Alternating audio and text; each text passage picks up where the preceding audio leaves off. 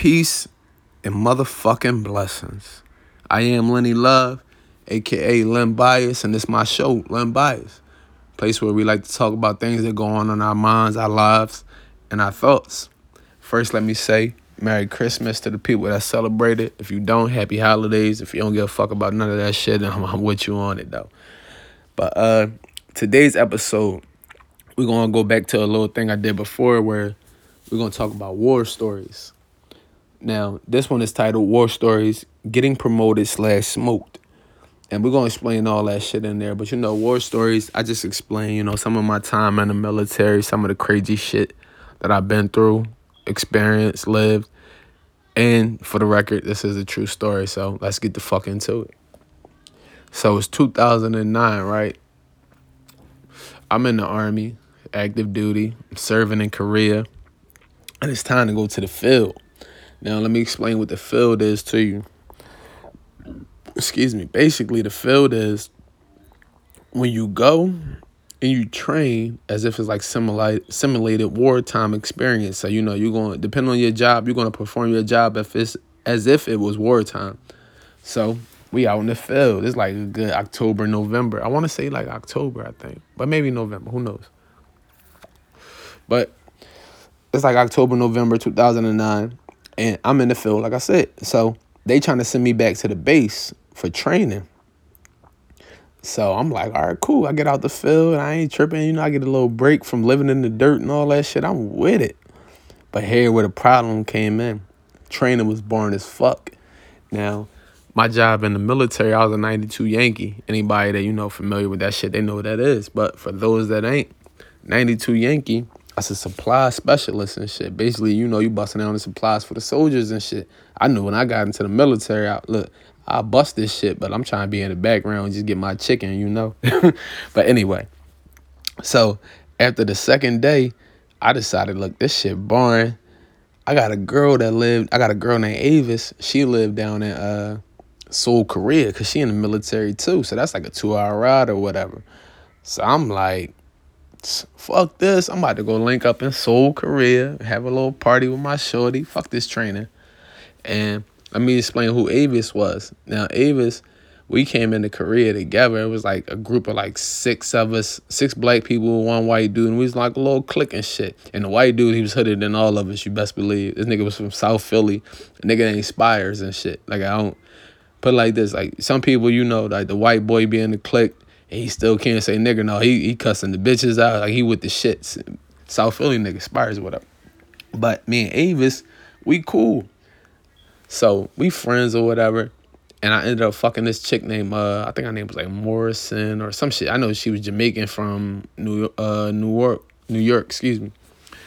But I was fucking with her when I first got there. We get there, you see people attractive. Fuck it, let's link up. I'll pop shorty or whatever. But long story short, Avis was supposed to holler at my man, but my man was on some bullshit. Like, look, man, I'm going to holler at her when I feel it's comfortable and this or that. So one day, my drunk ass just take the phone from him. And I'm like, yo, what's up with it, man? My man on some bullshit. I'm trying to fuck you. And she was down, basically, for better. Like to say, I don't want to just put it out there like I'm a pimp when she a hoe. No, it wasn't no shit like that. But it's just, aggressive and shit. Like, look, my man bullshitting. What's up? You want this dick? And she was with it. So that's how I ended up being with Avis or whatever. So fast forward. I'm like, fuck it. I'm going to go kick it with Avis down in Seoul, Korea. So I went down there. I skipped the training. Now, you best believe, even in Korea, even in the military, niggas still find weed. So we hide in the motherfucker. Like, we smoking. We getting smoked out. We get a little hotel room. And we fucking it. We fucking. So we kicking it or whatever. But, I wasn't on that time. I was young and dumb. Like 20 years old, probably.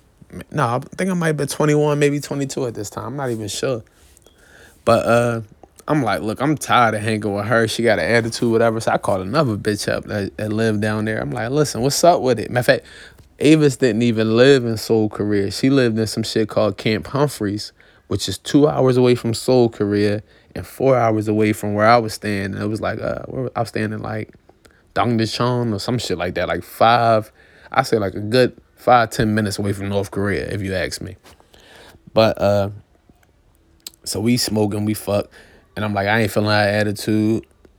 I'm gonna hook up with somebody else. I call my little chick Devin up and shit. Devin, I met in basic training. Nice little body. She a bodybuilder now. That shit look weird, but whatever. I call Devin up like, yo, shorty, what's up? Let's link up. I'm trying to bust that ass or whatever. You know, young nigga shit. So we link and we chilling and shit. I think went out shopping and we ran into my nigga Sanders and shit. So Sanders, he a wild nigga. I think Sanders from like North Carolina or something. Don't get me mistaken. My bad, bro, if you listening to this. But Sanders, crazy funny nigga. Like, to me, he's Dave Chappelle mixed with Chris Rock, but not telling jokes. That's just who the nigga is. Like, he's just naturally funny. So I'm kicking it with Dev. Then we run into Sanders. Me and Sanders start running in a couple stores and shit. So this nigga Sanders stole this designer book bag. I think it was like a Gucci or Louis Vuitton. Put it like this. This nigga was early Jello Ball, Leangelo Ball. Like, we in this foreign country. This nigga just walk in the store, put the book bag on, walk the fuck out. So I'm kicking it with this nigga, and I'm like, man, I gotta get back to the crib. I'm tripping out here. They gonna catch me. I'm gonna get in trouble. So, long story short, I take the ride back to the crib because it's like, all right, you got one more day till it's time to go to the field. Or I think I had to be back to the field that night, so I had to hurry up and get the fuck back. So I went back home, get ready to get to the field or whatever. I smoked a little K2. Now, anybody, you know, it's almost 2020, so we all know about K2 and Spice and all that shit. But back in, 2009, 2010, that was our shit, especially, after we stopped smoking weed or I got in trouble for smoking weed, so everybody was hip to it, like, all right, let's calm the fuck down. So we smoking that K2 shit, and that's a whole different story with that K2 shit. Like, we had that shit popping. Niggas be dying off that shit now, but we had some good shit. I don't give a fuck nobody say. But I'm high as shit on the bus. I'm like, oh, I ain't never felt this high before. I can't control this shit. I'm not realizing this is only a 30-minute intense high, but I'm high as fuck. So I get back to the field that night. Everything groovy. Don't nobody know shit. I go get in my little bunk or whatever. I go to sleep. I wake up the next motherfucking day. Don't you know they know everything? They like, yo, you ain't go to the training. It's rumors that you went down to Seoul, Korea, and this. I'm like, no, I ain't going no Seoul. I went to the training. Listen, we know you ain't finished the training. We got the transcripts and all that shit. So I'm like, fuck, I fucked up. So these niggas, they smoke me. So basically, when you get smoked in the military, it's like, it ain't like the streets where niggas smoke you dead. But it's kind of the same. It's like they trying to basically get you to physical muscle, basically just like, you're done. They're going to wipe you out. They're going to make you do push-ups and all types of exercises that's going to fuck your body up. And it's basically like a little mini ass whooping or whatever. But I ate that shit like, oh, what you want me to do? Said nigga like, push-ups. All right, get down, roll down the hill. I'm rolling down in dirt. Get up. Run in place. Push-ups. Roll up the hill. I'm like, how the fuck I'm going to roll up a hill? But best believe a nigga rolled up the hill somehow. But yeah, that shit happened for like 15, 20 minutes, just all intense. Push up, get up, this, run, do this, that. I'm like, all right, you know what, I deserved it, whatever. So I got smoked for skipping the training. No biggie. So I get up, I'm like, yo, I'm being in some big ass trouble over this. They gonna draw on me. I might get an Article 15. Article 15 is when you get in trouble in the military or whatever. Like written up, basically. So that's what I'm thinking. So the 15 minutes is over, me getting smoked. And my sergeant, he's a bitch ass nigga anyway. Shout out Sergeant Davis with your bitch ass nigga. You know I done chumped you a couple times, but whatever. My sergeant like, get up, go change your uniform and shit. So I'm like, what the fuck you want me to change my uniform for? If you just smoked me, nigga, you want some hating shit, now you want me to get clean. So I changed my uniform. I come back out. Everybody in formation. I'm like, oh shit, they gonna snitch on me, tell what I did in front of everybody, so everybody get a good laugh, know that, they used to call me either Red or Philly. So either Private Red or Private Philly gonna be in trouble and shit. So I come outside, I get into formation. All I hear is, it's promotion time. Private Sherrod, step up. So I'm like, wait, did they just call my name? Because like I said, they call me Red or Philly. So I hear my last name get called. I'm like, wait, promotion? I just got the fucking trouble. So come to find out, I was already in line to get the promotion and shit. That's why they sent me to the training. So if I would have completed whether or not I completed the training, it didn't matter. I was getting promoted. That's how that shit went down.